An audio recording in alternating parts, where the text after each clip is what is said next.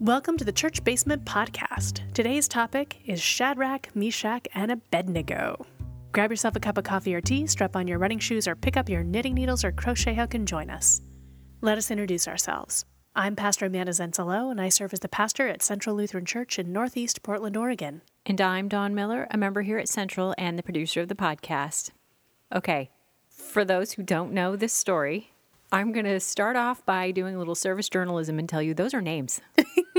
And those are some stellar Old Testament names, right? They totally are. Okay. Absolutely. So who are they? Great question. They're stellar Hebrew scripture names. They come from three characters out of a story told in the book of Daniel. Daniel of the Lion's Den, Daniel? Mm-hmm. Okay. And you can find it in Daniel chapter 3. And it is the whole chapter.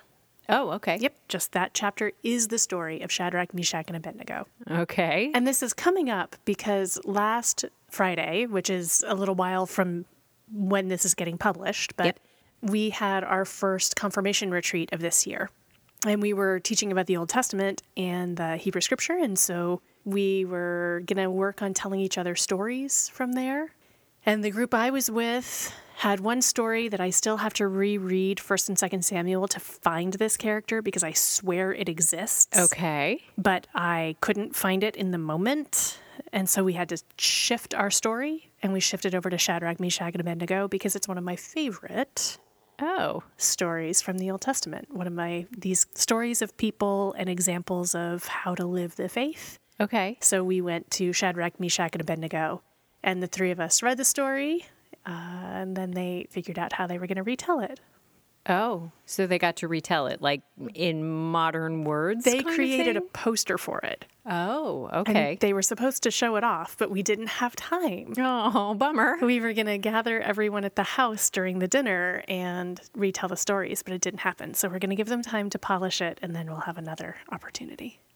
Excellent. All right, so this begs the question, what did they do?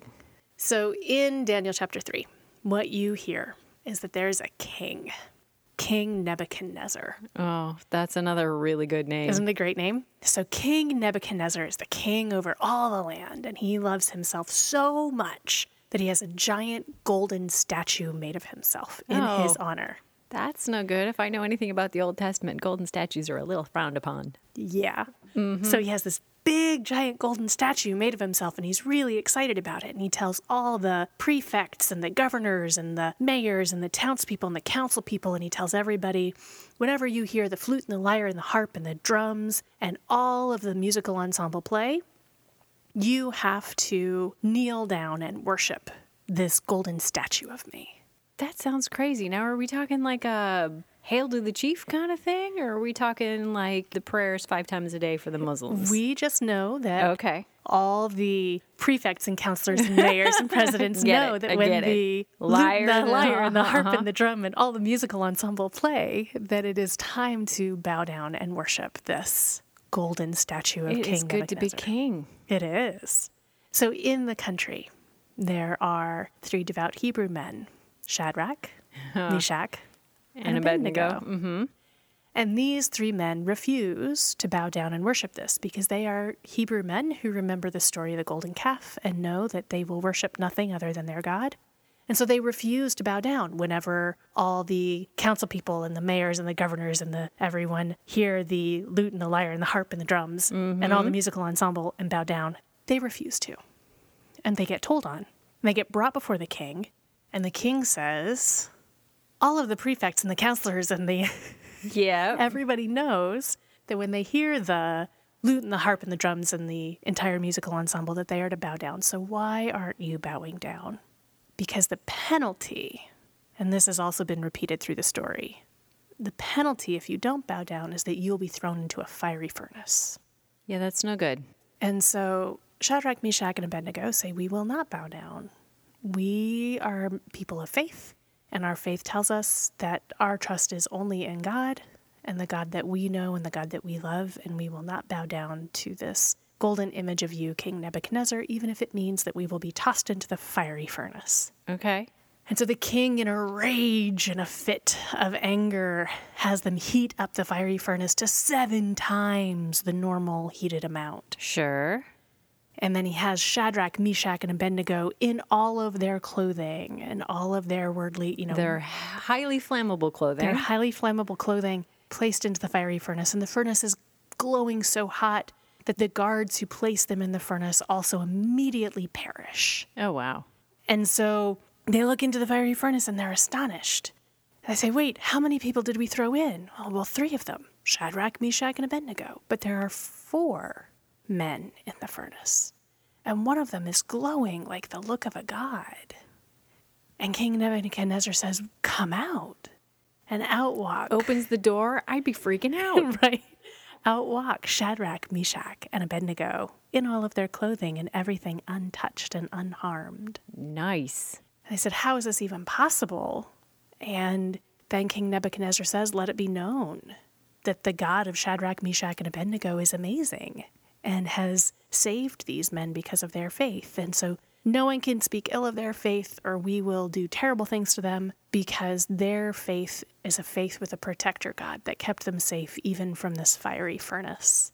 And then Shadrach, Meshach, and Abednego got a promotion. Nice. So that's the story.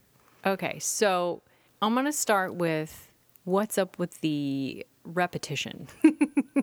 Is that just a memorization tool for people having told the story orally for years? I or think is it's there a both purpose? and. Okay. I think it's a both and. I think that it definitely is part of that tool to help memorization and for oral storytelling. Sure. Folks out there who have studied any oral storytelling or children's book storytelling, that kind of a thing, repetition is something that is intentionally built in.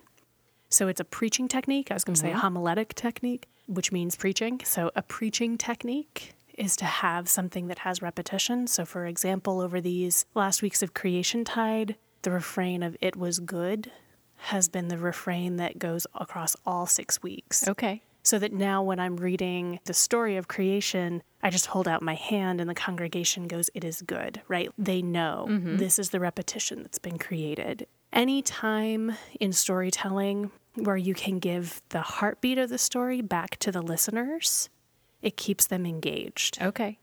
And so refrains, the intentional use of refrains in oral storytelling or in children's books, you'll see it a lot, is a way to keep the listener feeling like they matter if you get them to participate in the speaking of it. That makes perfect sense. And so this particular story has a ton of repetition. The list of the important people, the list of the instruments, the listing of the fiery furnace. Well, and the wonderful phrasing of just the 3 names themselves. Absolutely. It lends itself to public oral storytelling and engagement within the story. And it creates a lot of fun in it too. So I think that's a lot of the purpose of it. Okay. It's a different kind of repetition than like when Shakespeare uses repetition. You know that it matters. It's a line that matters. Make haste, or out, damn spot. Right? For Shakespeare to choose to repeat a word, it's about emphasis. Okay. I think that in this, it's about corporate engagement, which means large group engagement in the story. So what is it about this particular story that you really like then? Yeah, that's a great question. I think that this is another story for me that reminds me that human governments come and go Sure. and make mistakes and get full of themselves, but that God's law is the law we are to follow. Okay. So, I mean, I think this goes all the way back to like appreciating and enjoying Greek plays. Sure. And like one of the first Greek plays that I really resonated with was one where she was making the choice to bury her brother because she held God's law above the law of the land, and she knew her brother should be buried. And so she broke the rules, and she faces terrible punishment because she breaks human law, but holds to God's law. That idea has always held a tension in my head, even long before I was ever baptized.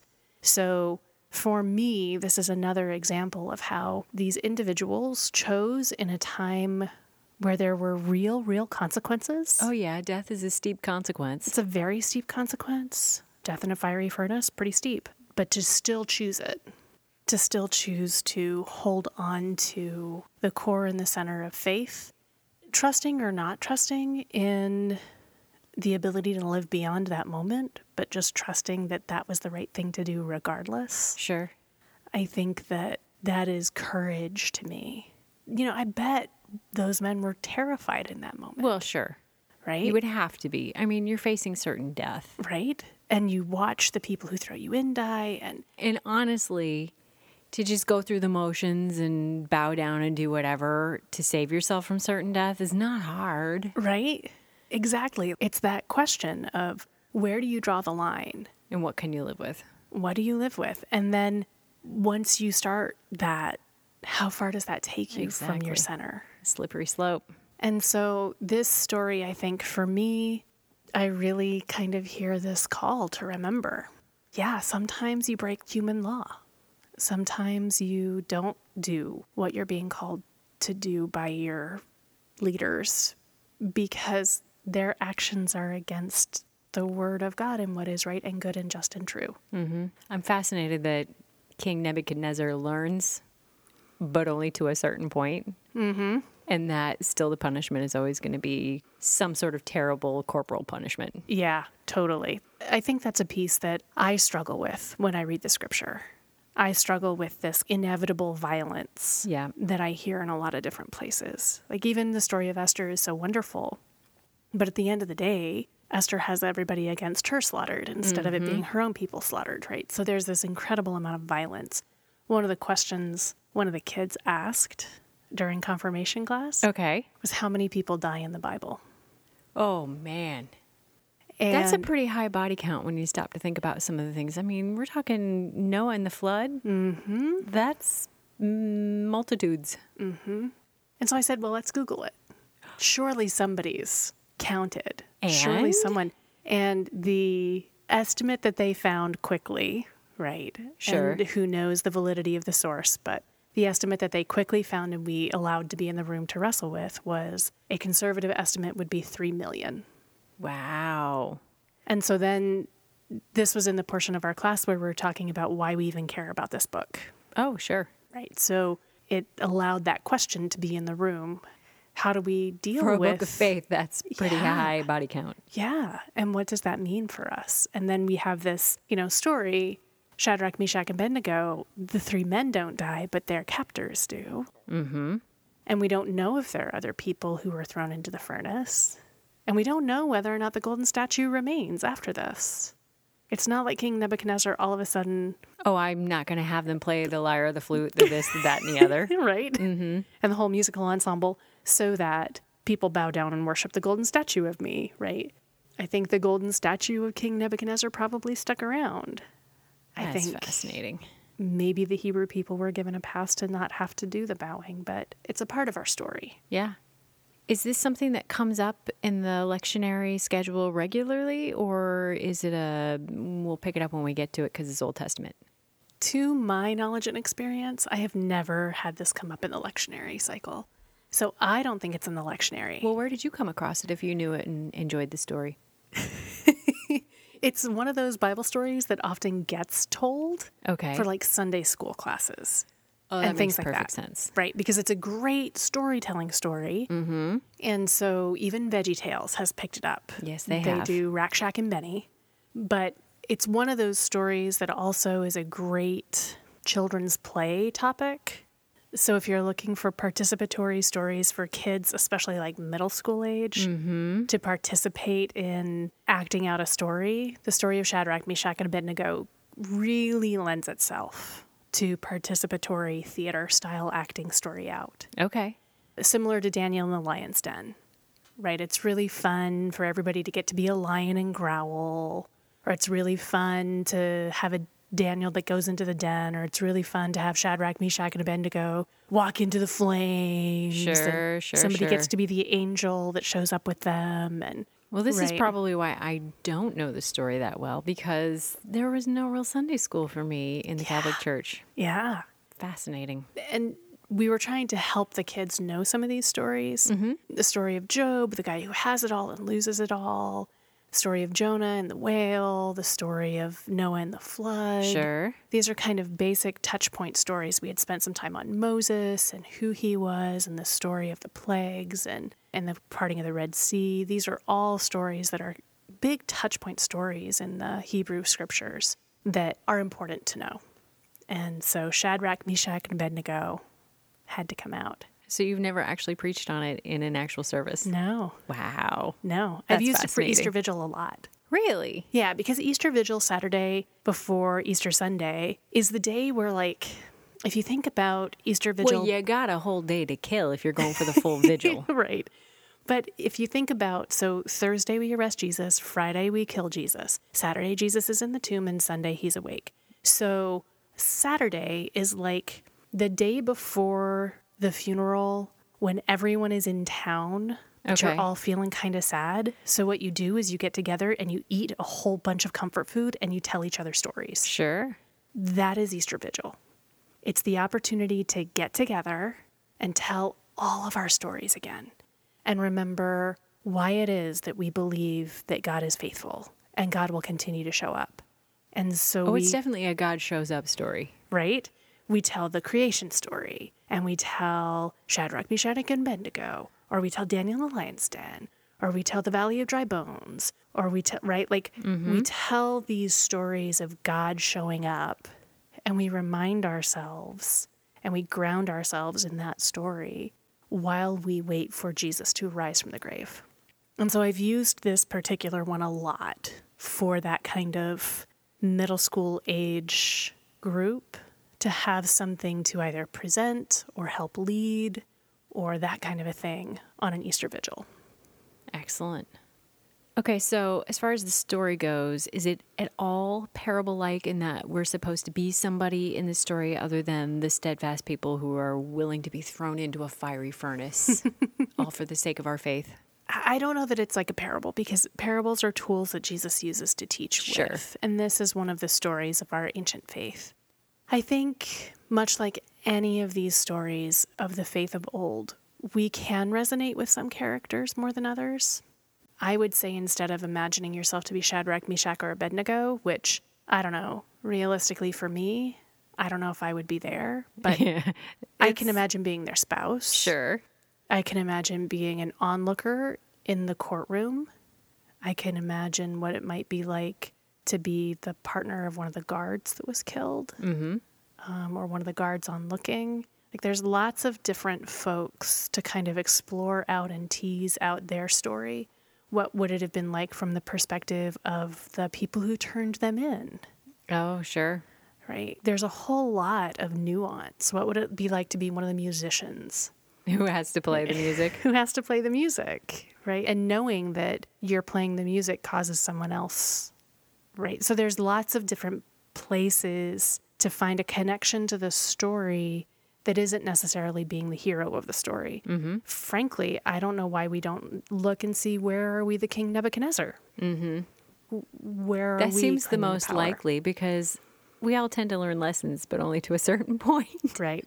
Yeah, so there's lots of ways. I don't know that it's necessarily supposed to be an allegory or a clear, like, yes, think of yourself as these people. I think it definitely is a story to encourage us in our faith and to encourage belief and to encourage questioning blanket orders from Sure. kings that create idols of themselves in gold.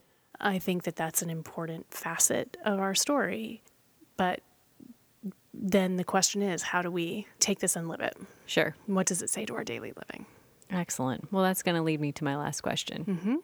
As far as the Old Testament stories go, you said this is one of your favorites. Yeah. How does it compare? Is it really more than Daniel in the lion's den, more than Noah and the flood? Probably I appreciate this one more than Noah and the flood. And I think Miriam is a character that I resonate with and that I look to more so than Shadrach, Meshach, and Abednego. How about Jonah and that whale?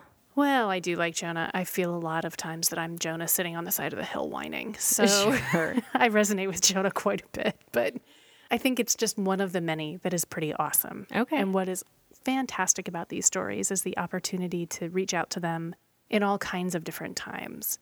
Times when maybe we're wrestling with whether or not we want our enemies to be forgiven. And then Jonah really is the person to sit with on the side of the hill and complain about the tree coming down next to us, right? Or maybe we're really struggling with feeling like there's a King Nebuchadnezzar in our life. And how do we handle that with good integrity as faithful people? Or maybe we're struggling with believing that we have power over affecting change in our world. And then we're going to sit and spend time with Esther and Ruth, right? So there's lots of different ways in which our Hebrew scriptures can give us examples and stories to give us strength and courage, depending upon what we're looking for. And the gift of it and the reason for getting to know these stories is so that we have them in our heads and in our hearts and in our spirits when we need them, that we can think of these things and know that for centuries, hundreds of thousands of years. We've all been struggling with stories similar. Exactly. Excellent. Well, thank you, Pastor Amanda, for taking the time to help us learn a little more about Shadrach, Meshach, and Abednego. I look forward to sitting down with you another week on another topic. As do I. And I look forward to hearing from you. If you would so choose, you can reach out to us on Facebook or email us at podcast@centralportland.org. If you are a listener on iTunes, we encourage you to leave us a review. It's been a while since we've had one. And it helps other people find us. It does indeed. So if you enjoy it, please feel free to leave a review.